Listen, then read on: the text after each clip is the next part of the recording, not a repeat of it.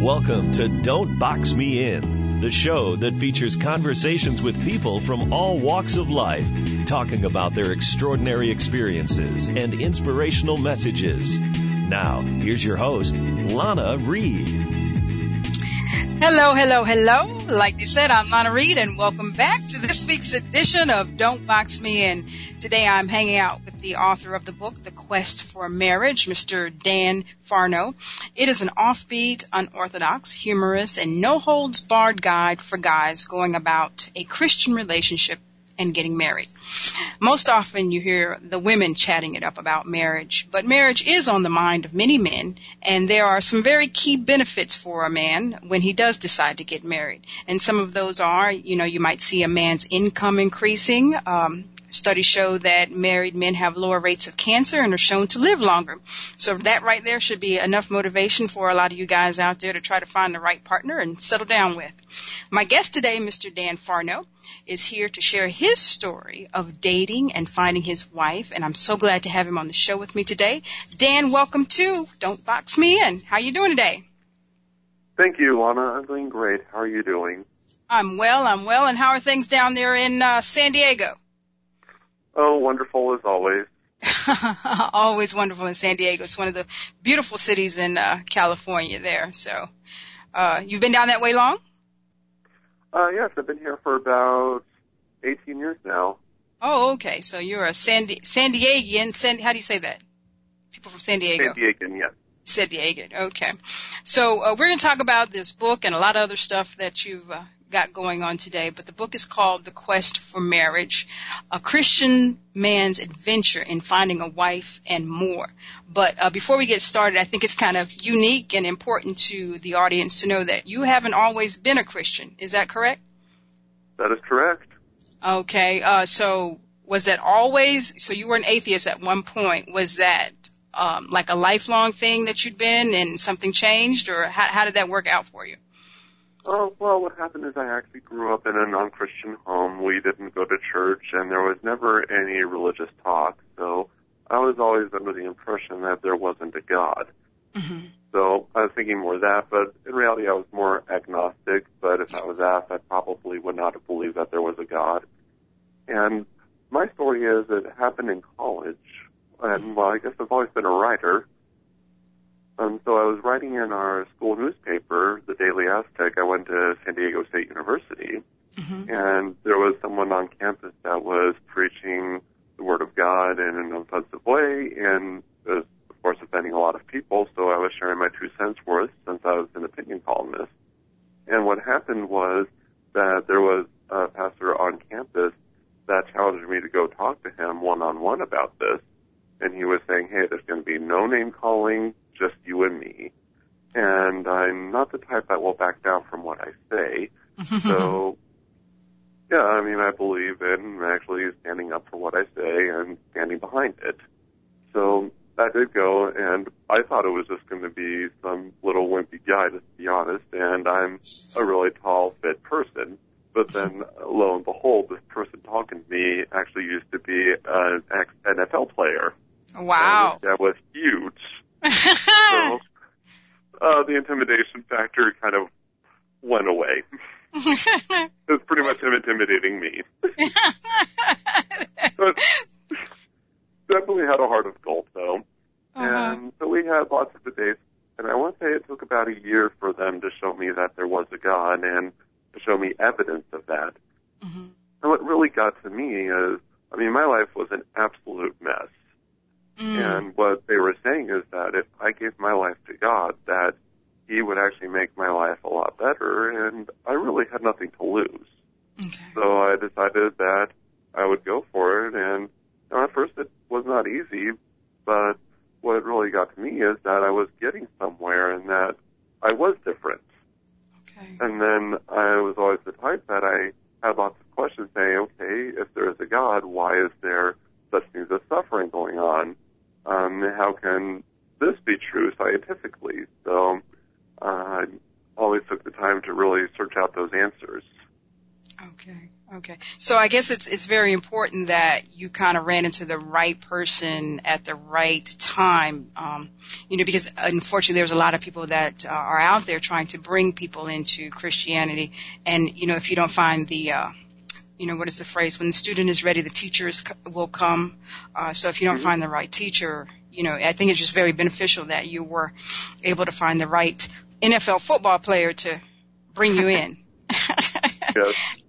Now, you mentioned that, you had some things going on in your life that weren't really right at the time when this happened. Are you able to share where your life was at that time, or no? Oh, sure. Well, I was at the point where I did struggle immensely with being depressed. I was feeling like I was going to commit suicide at some point in my life. I had come close a couple times in my life, and one of those times was pretty recent, just before I was really challenged on faith. Mm-hmm. And I just struggled a lot with just feeling rejected and being an outcast from people. Okay. So timing is everything. But you say, even though you're meeting this ominous presence, that's bringing you to the Lord, it still took a year for you to fully accept. Was it just you had to research, or why did it take a whole year for you to be fully acceptant of Christianity? Probably because I'm stubborn. At least he's honest. Oh, I'm definitely known for my honesty and being very straight up with people. I heard their arguments, but to me it didn't really hold any weight. And I was getting to know this group for about a year or so. I just debate things here and then, and I even went to some of their hangouts because, in reality, I didn't really have people to hang around with, and I had nothing better to do. Okay. And then it was just seeing the way they acted. Okay. Really got to me, because my history with being Christians before is I always considered them to be hypocrites. Okay. And I know one guy was trying to preach it a lot, but I saw him living the same way that everyone else did. Okay. And, unfortunately, for those, struggling with their belief, or, even those outsiders looking in, we do have, some bad seeds in the bunch, like you just mentioned, that are not really living the talk not walking the talk. So it kind of discourages some people. If you're on that line, that borderline, like you were probably at that time, like, okay, yes or no, should I or not? I call it the double Dutch. Am I going to jump in there or not? And if you don't have good examples and role models, you can pretty much throw your hands up and say, forget this.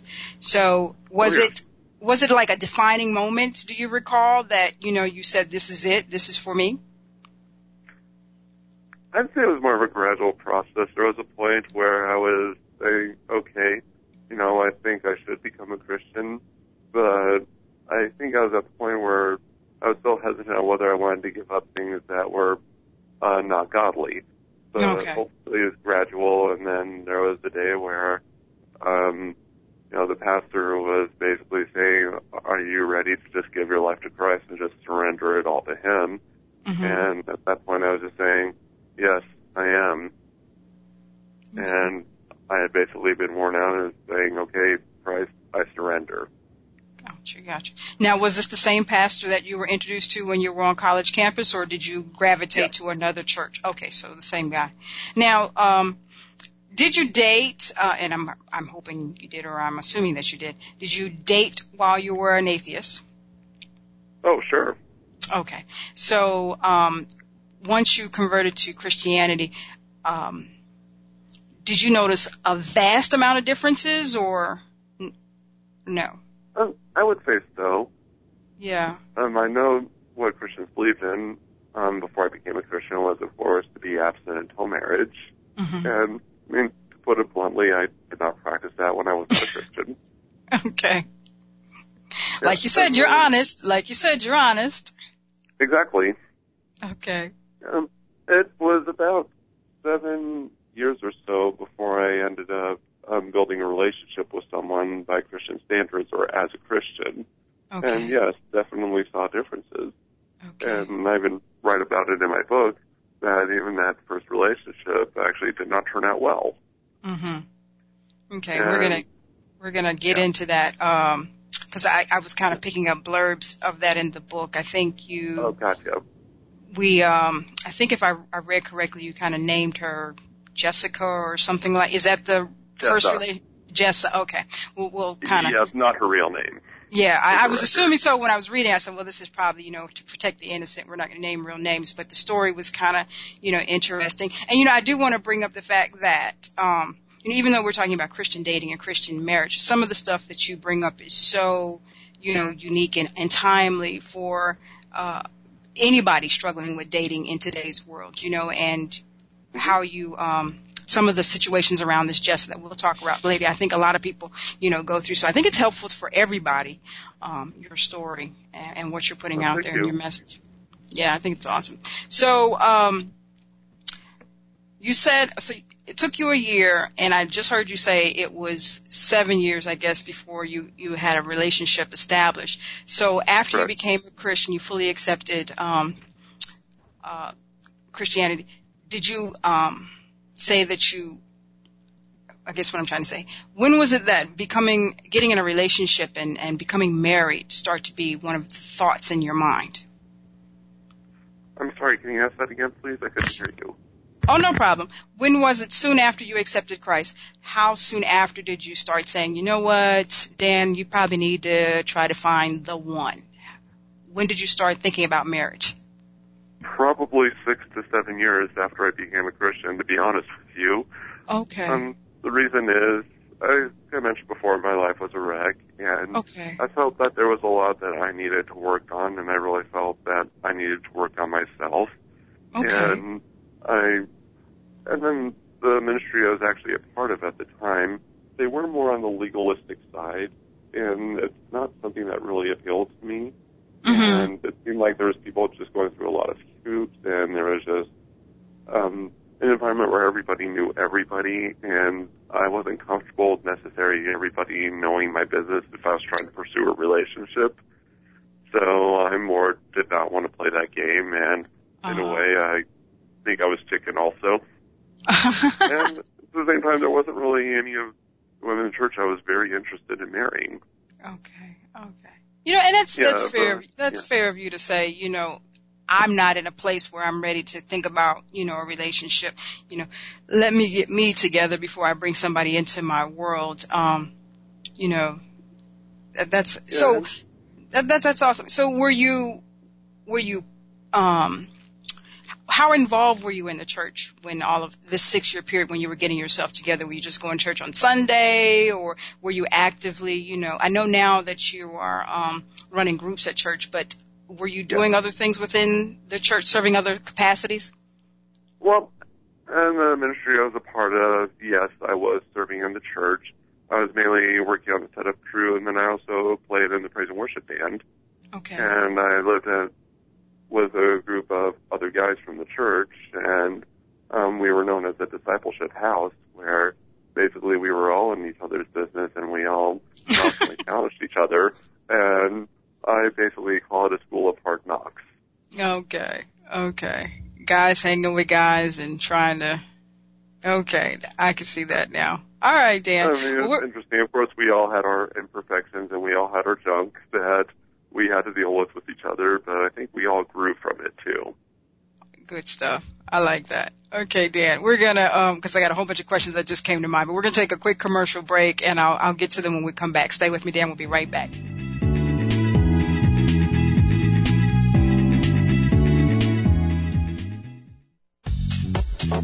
Welcome back to Don't Box Me In. Here's your host, Lana Reed. Welcome back to Don't Box Me In. Today I am hanging out with Mr. Dan Farno. He is the author of the book, The Quest for Marriage, A Christian Man's Adventure in Finding a Wife and More. And we were talking about the 6 years he was kind of just floating around and not really thinking about marriage and hanging out with the guys. And you had mentioned that, you really weren't too dating somebody from church wasn't really too appealing to you at that particular time because, everybody is, would be all in your business and stuff like that. And that's understandable. That's, I think, any, like dating and work or any kind of clustered group like that, we have these situations. But when you did start to think about, you know, dating and finding somebody, what options did you explore then if we didn't want to date somebody from your church or in that environment? Well, actually, I decided to just play around, really, and I went on a Christian dating website to just see what was out there. I was really just doing it more for fun, and I figured, hey, if I had relationship questions, I could go and talk to people online who do not know me, because I was afraid that if I talked to someone within the church that it would come back to me or that word would spread really fast. So I decided, like I said, just talk with people I don't know, and then if I do make a fool out of myself, at least it stays there. It stays on the internet. Yeah, I know, really.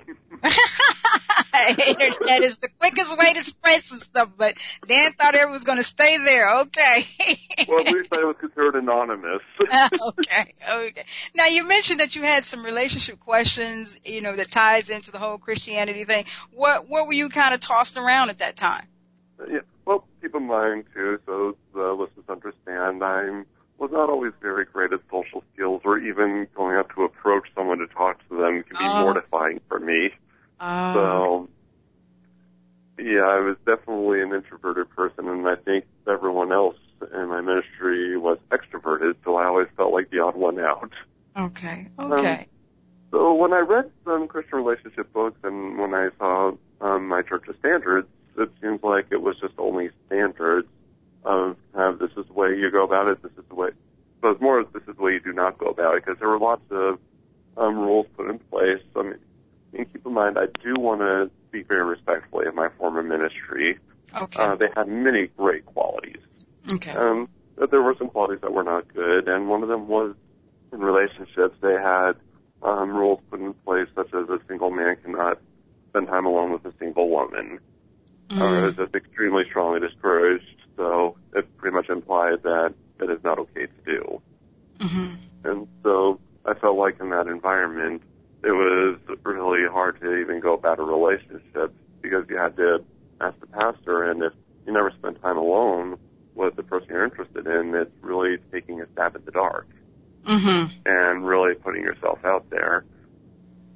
And then even when reading Christian relationship books, I was always talking about, okay, here are the ideal standards, this is how to go about it, and it's always by a pastor or therapist, it seemed like to me, and it seemed like that it's all just a perfect process. But I never really saw much where they shared their own stories. I mean, it happened here and there, but it was a rarity. Okay. And the way I was looking at it is, I wanted to learn, okay, what do we do? How do we go about a relationship? And, okay, I get the abstinence until marriage, but what should we do in a relationship to see if this is going to work? Okay. And then at the same time, I wanted to, of course, share my own story, and I really wanted to show people that, are you going to get it all perfectly right? No. And in reality, nobody does. So I even share my own failures, even stupid things I did. And I hope it's entertaining for people, of course. But at the same time, the show is like, okay, did I do a good job? But I'd like to think so, but I mean, in reality, it's two imperfect people trying to get the hang of a relationship, and of course, you're not going to get it all right. Yeah. I mean, and when you go into that saying, you know, look, I'm going to give it my best effort. I'm not promising you that I'm going to do this whole thing right, but I'm going to try to give it my best effort, and we're going to go from there. I think that's very key in developing relationships. Now, you know, and you know, you're adding to the mix this whole I'm trying to find my way, you know, and live right as a Christian and develop a not even develop a relationship, but find somebody to even consider having a relationship. Even that in itself is kind of tricky negotiating when you combine with Christianity, because, you know, like I said, with your former ministry, it's like, okay, well, I can't spend time with you, but how am I going to get to know what your favorite color is? You know, exactly. Do I even like the way you scrape the fork against the plate? You know, you have to spend time with somebody. So there's some facets of Christianity, I guess, that are not really practical for developing a long-term relationship.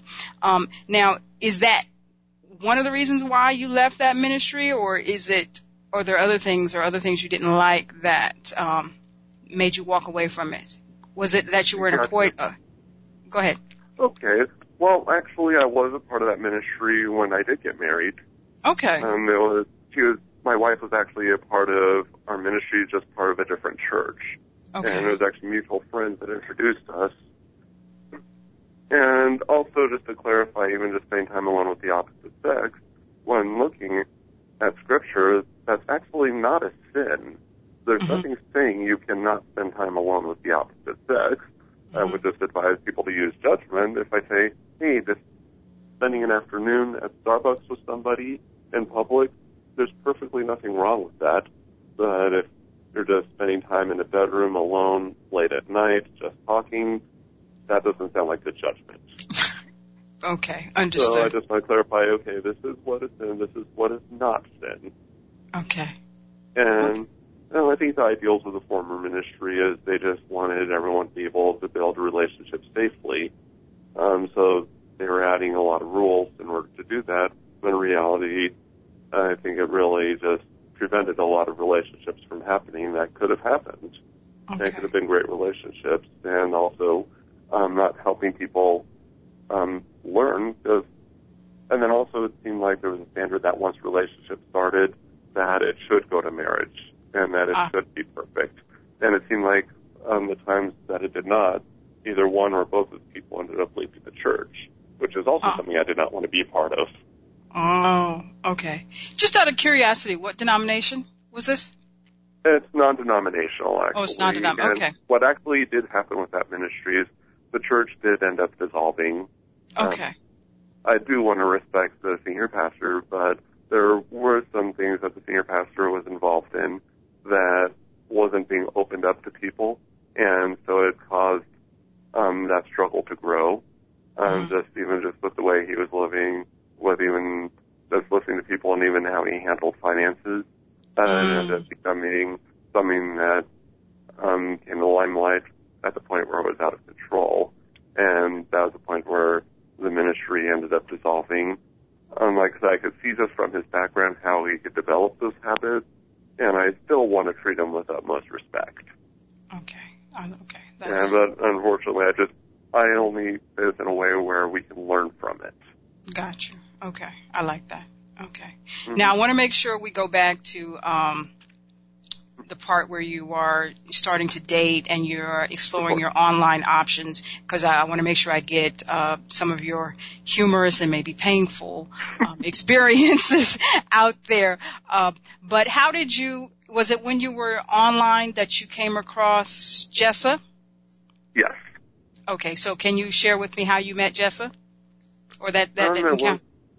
Sure, it was through chatting online. Okay. And then I would spend a lot of time with her on the phone. We'd be talking for a couple hours a day, and I thought it was just so amazing that someone was interested in talking to me for so long. So I was really falling in love with this person, and she was also falling in love as well. And at the same time, I was really just going by the seat of my pants, just thinking, oh, okay, I'll just figure this out as I go. And it seemed like we were just talking till late in the night, and we were sharing a lot of personal things that maybe shouldn't have been shared at that point, but we weren't really talking about things that would be really important to know about each other if we were really going to consider getting married. Mm-hmm. And what happened is as soon as testing times came, or where there was a disagreement, I did learn the hard way that she was not good at actually discussing it and talking about, okay, how are we going to work this out? And it seemed like the communication was not there. And then it seemed like she wanted to avoid it so much that she was even not being honest with me. And that's something that really burned me, actually. Okay. Did you talk online long before you actually met her in person? Well, we were talking more on the phone. We were chatting a little bit online and exchanged phone numbers. I want to say it was a few weeks before we actually met in person. Okay. Now, there's another story I read, and that you were online and you found somebody, but the person that you were talking to online did not end up being the person physically that you met in person. Was that a different female? That was the same person, actually. Oh, same person. Okay. So, how long did it last with you and Jessa after, I guess, you started to have disagreements? Did that relationship last long at all? No, it lasted maybe a month. Okay. Now, was she a Christian as well? Yes. Okay. So, she was coming, we would think she would coming from the same angle as you were as far as relationships and what you expected and what the end goal was. So I'm assuming Correct. that she had marriage on her mind too as well? Yes. Okay. So after you have this experience, this didn't work out for a month, you said, forget online dating, or you went back again? Actually, I was thinking forget relationships, period. He's like, forget this. I'm thinking if this is the way it's going to be, I don't want to play this game. I'm fine being alone. I'm used to being on my own. Oh, goodness. No, don't give up. Dan, it's time for a quick commercial break, but hold on. We're going to be right back. Don't give up on me. Stay tuned.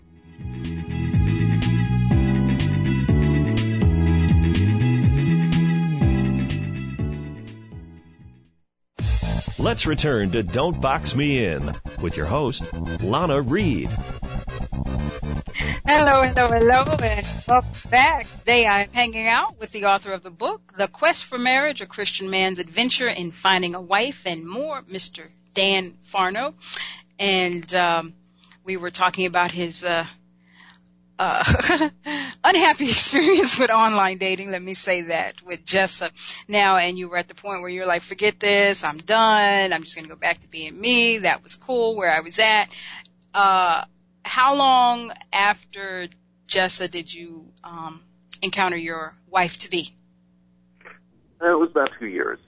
Oh, during this time, as sure as I was and how much I did want to point the finger at Jessa for everything that went wrong, I still needed to take the time to see, okay, what did I do, or how could I have prevented things?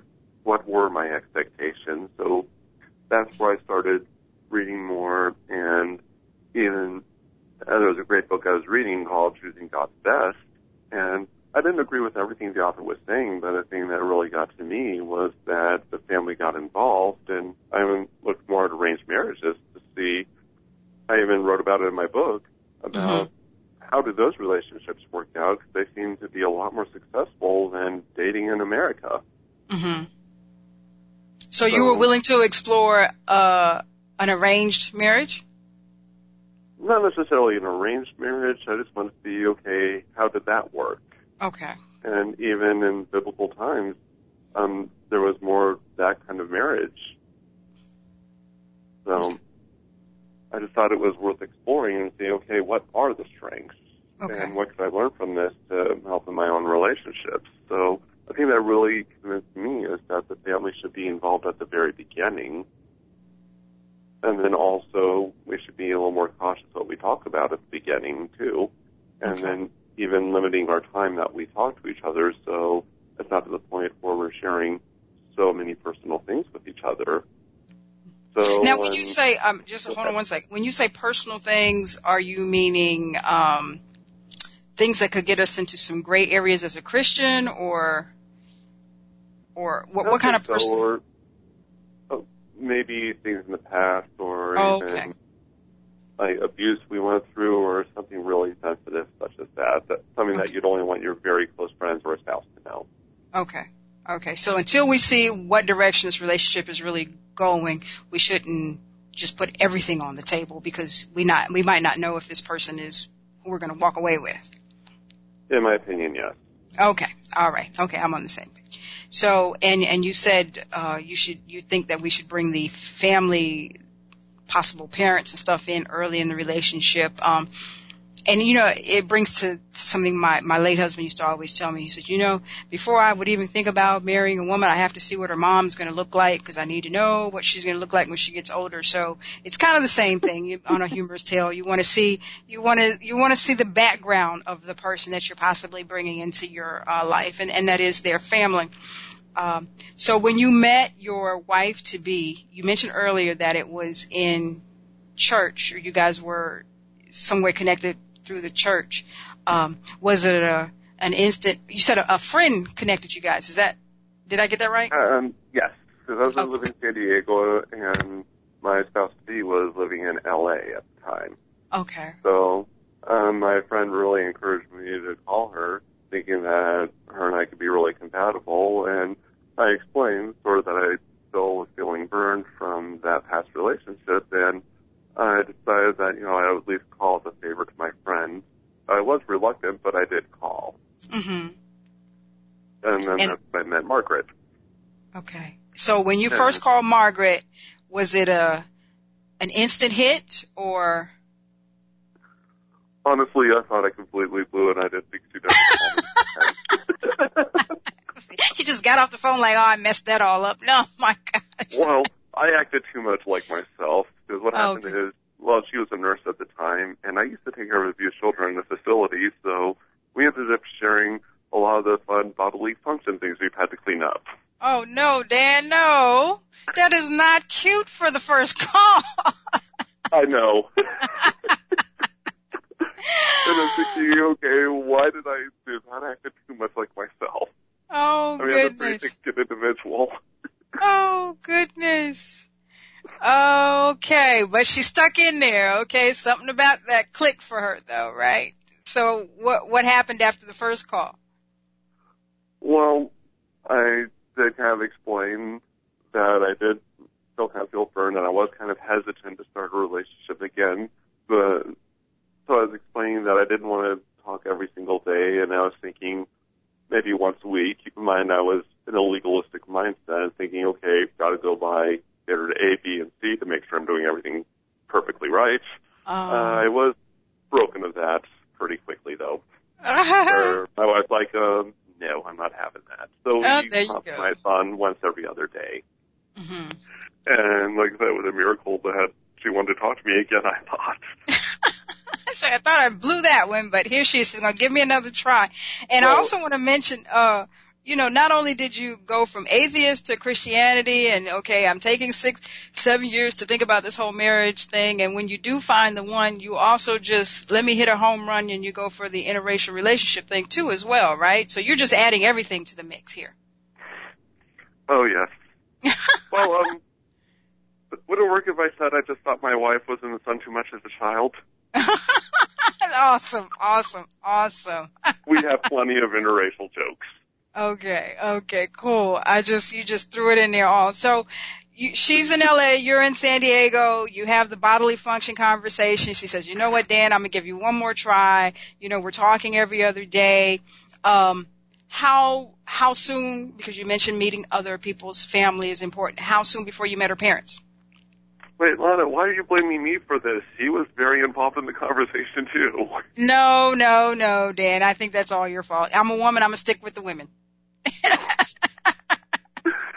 Yeah, what else is new? There you go. You know the drill already. We ladies stick together.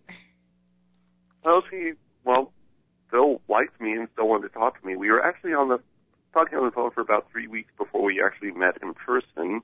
Okay. And what I did is I really reflected on the past relationship and what didn't go well.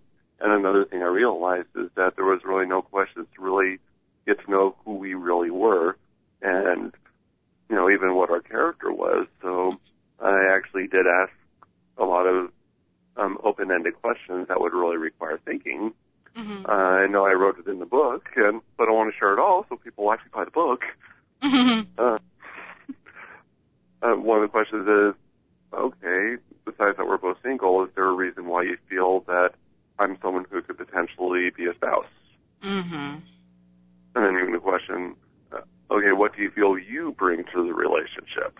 Awesome. Because I always saw people at laundry list saying, I expect A, B, and C for someone, but a big part of being a spouse is to be a blessing to your spouse. True. And it's like, what are you going to do to give into the relationship? Because to me, that's just as important, if not more important. True. Very true. So she must have answered all your open-ended questions correctly because you guys are married today, right? Yes, and for the record, I was happy to, of course, answer all those questions as well.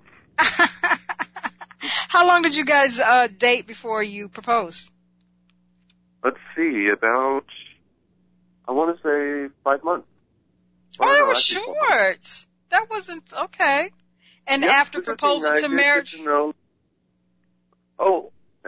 To also answer your question, we got to know each other's families near the beginning, actually. It was actually the very first weekend my wife came down to San Diego, and I decided that this would be the time to introduce her to my dad and stepmother. Mm-hmm. They're not Christians, and we didn't really talk about personal things, so I figured, okay, well, it'd be good to, allow them to be a part of this. And I had no idea how they were going to, what they were going to think about Margaret, especially with her, being black and being white, because we had never discussed interracial marriages or anything like that. Okay. Another funny part in the book is, and I had called them, I said, okay, I'm going to be stopping by, there's going to be a woman with me, and they're saying, okay. And I explained, okay, well, just, we're negotiating a possible merger. A merger. Such a businessman, such a lawyer there. Yeah, well, they're big business people, actually. Okay. So then they're saying, oh. And then I mentioned that there was something they should know about Margaret. I mean, I wanted to warn them about her race so they wouldn't have a heart attack when she walked in. I didn't know how they'd respond. Yeah. I guess it's not a topic that's come up in the family, so, you're not really sure which way to go with it. Yeah, absolutely. So I'm just like, well, she's not white. So then they asked if she was black, and I said yes, and they said that they were open to it, and needless to say, they absolutely love my wife. I mean, my family, all of them love my wife. She's awesome. Very wonderful, which is why I wanted to keep her. Okay. Well, so now that we know that you have bad conversation starters, we know you have good picking women at least, though, Yes. Since all the family like her. Okay, cool. So I must be doing something right for her to marry me. And how long have you guys been married now? Let's see, almost 6 years. Okay, so yeah, you must be doing something right. She still keeps you, so. Yep, she keeps me around. Okay, awesome. Now, how long, you said it was 5 months before you proposed. Now, how long after you proposed did you guys get married? I'd say about 4 months. Oh, so all of this happened within a year? Yes. You guys are just quick, fast, and in a hurry. Well, here's the way I see it. I know it's much shorter than what people in the U.S. typically do, because I see cases where people propose and then they'll wait over a year before they get married. Mm-hmm. At the same time, Margaret and I did not believe in living with each other until we were married, and then we, of course, believed in abstinence until marriage. And something big I did learn is when involving the family, and just even building, it's not to just see, okay, how's the family going to be? It's just more building a relationship with the family, because the way the family looks at it is they can see the potential spouse for who they are when their son or daughter may not, because they may just be looking in tunnel vision. So they can say, all right, this is what we noticed in this person. We think and what Margaret's family was saying to her is that I definitely had a lot of potential for growth, and I'm really good at accepting correction, so I can grow to become a great husband. Mm-hmm. Is what they noticed about me. And then even just building a relationship with my wife's father and mother, actually, I would even hang out with them on my own. Mm-hmm. I learned it really pays off in a marriage, because I actually have great relationships with them, and my wife got to know my stepmother, and they even have their own relationship as well. And then when there are things that come up in marriage, then at least the in-laws, they know, or the parents, they know both people, so they're actually a lot more willing to actually help, instead of saying, oh, yeah, I never liked that knucklehead, get rid of him, or get rid of her. I think people miss that sometimes, that marriage really is a merging, a blending of two families. And, there's a lot of negotiation that has to go on, a whole bunch of different personalities. And, like I said, you said you have some eyes there that, can maybe see things that you can't see. And, it is a wonderful tool to kind of, within reason, to incorporate, family, into your dating life and love life and stuff like that. So I think that's a good tool right there. It is time for the last commercial break. When we come back, I want to talk about, I think you had mentioned that you had some sacrifices that you had to make to win the heart of Margaret. And, yes. talk a little bit, we'll talk a little bit more about the books, so stay with me. We'll be right back right after this.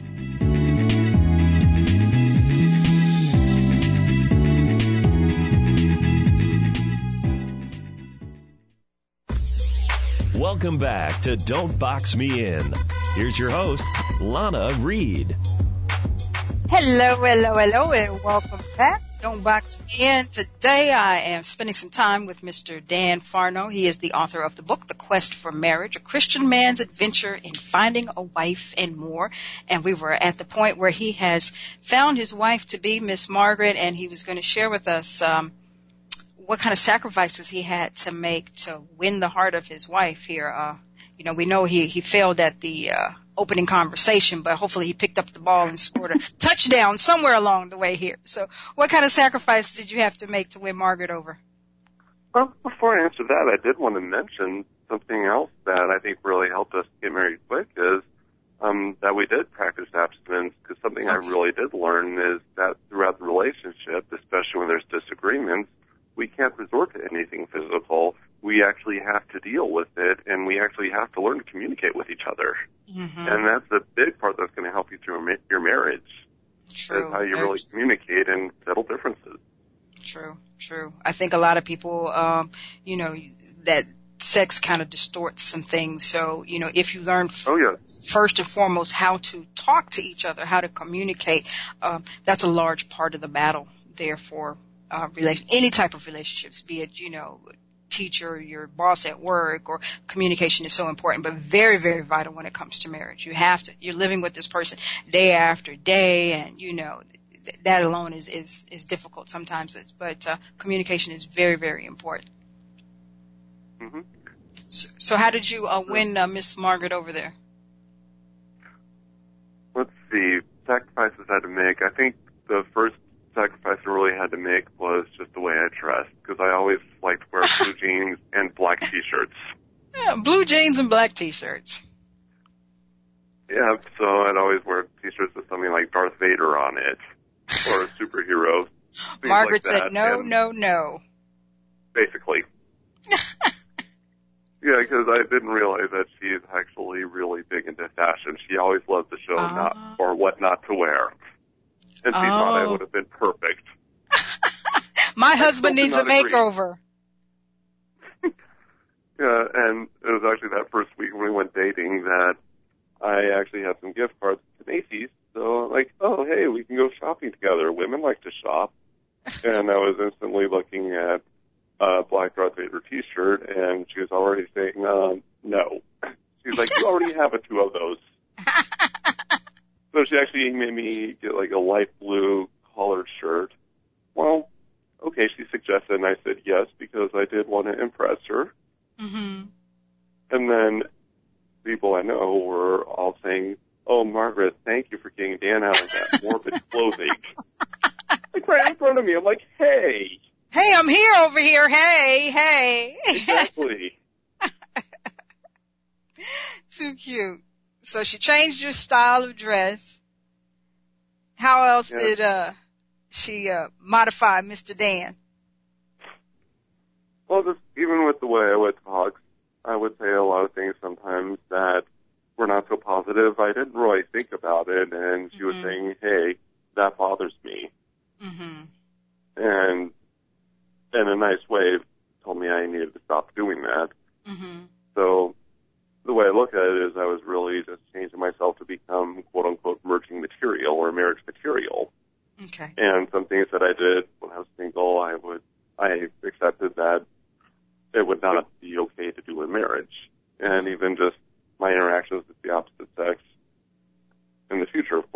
I used to go out with female coworkers all the time for lunch. Oh, okay. To me, Can't do I that. don't have a problem with it. Well, personally, I don't have a problem with it.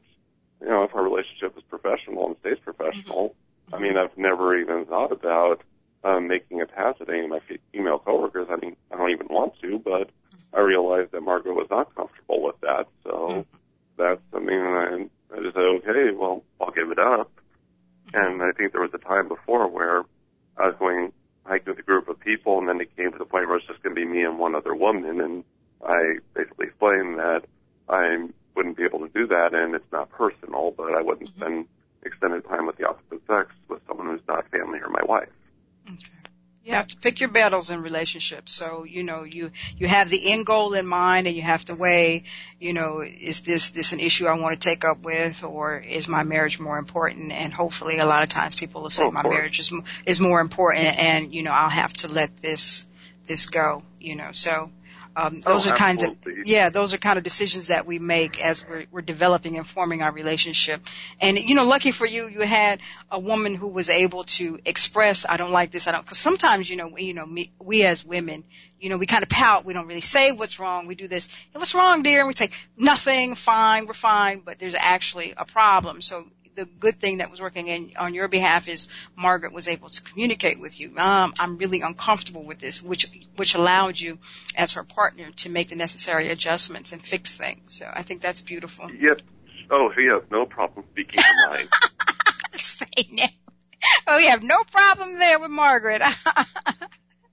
So you guys have been married for 6 years now. Yeah. I mean, I was even cracking the joke because I always felt that, well, from my experience, that people in the black community are generally the type that will speak their minds.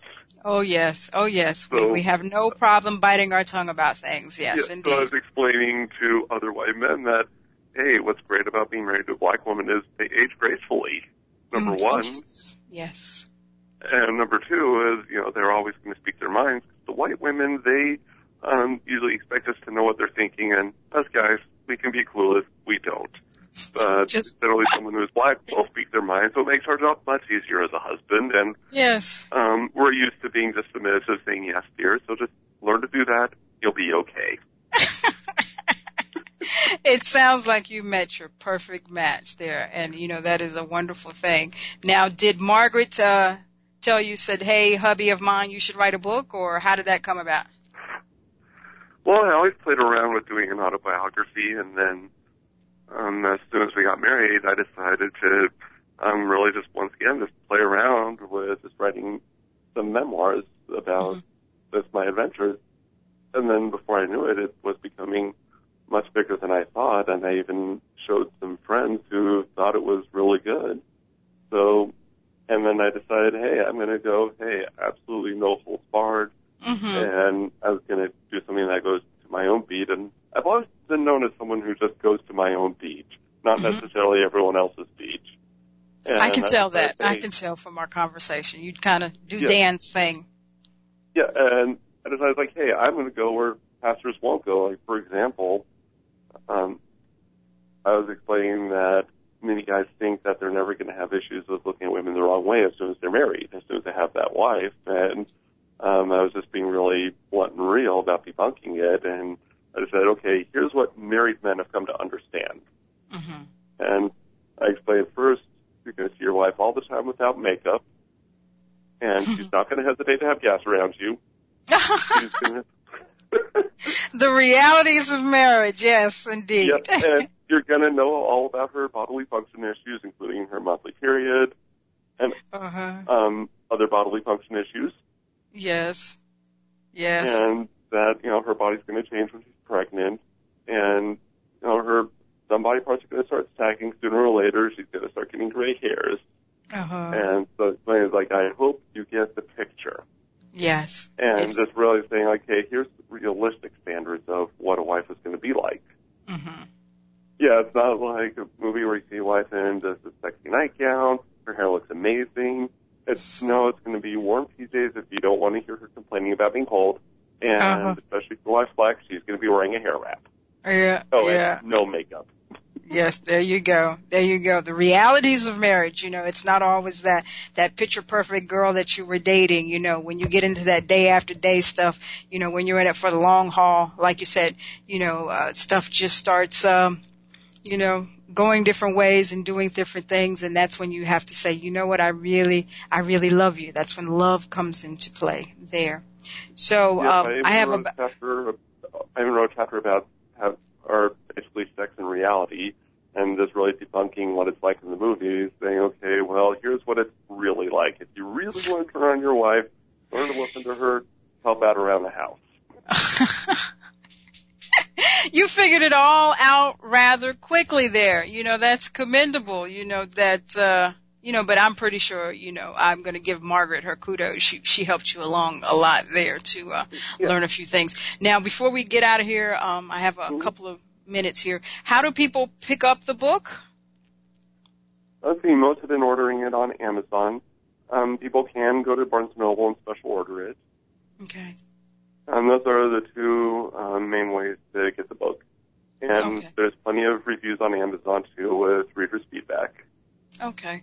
And I know we had discussed you don't have a, but people can connect with you on Facebook, right? Did I get that yes, correct? Ma'am. Okay, yes, so they'll just search. Does have a Facebook page. Okay, so just search for you, Dan Farnow, Farnow. And one last question before I go. I heard you talk about the pregnancy thing. Do we have some little Farnows running around? Not at this time. Okay. All righty. So we're gonna, maybe Margaret will do that, convince you of that shortly. Yeah. He's chuckling like, he's chuckling like, Lana, okay, I think the end of this radio interview's over with now. It's been nice talking to you. Yeah, well, I'm glad someone's seeing that my face is bright red right now. Too cute. All righty, dear. We're at the end of our time together. I have truly enjoyed you. My guest today has been Mr. Dan Farnow. Please pick up his book, like he said, on Amazon. And I appreciate you for hanging out with me today, Dan. That is all for this week's show. I'll be back next week at the same time. Until then, remember, when it comes to your dreams, the words can't and won't should never slow you down. There is always space to change and to grow. Don't be boxed in. Live your very best life. I am your host, Lana Reed, and I'll see you all next week.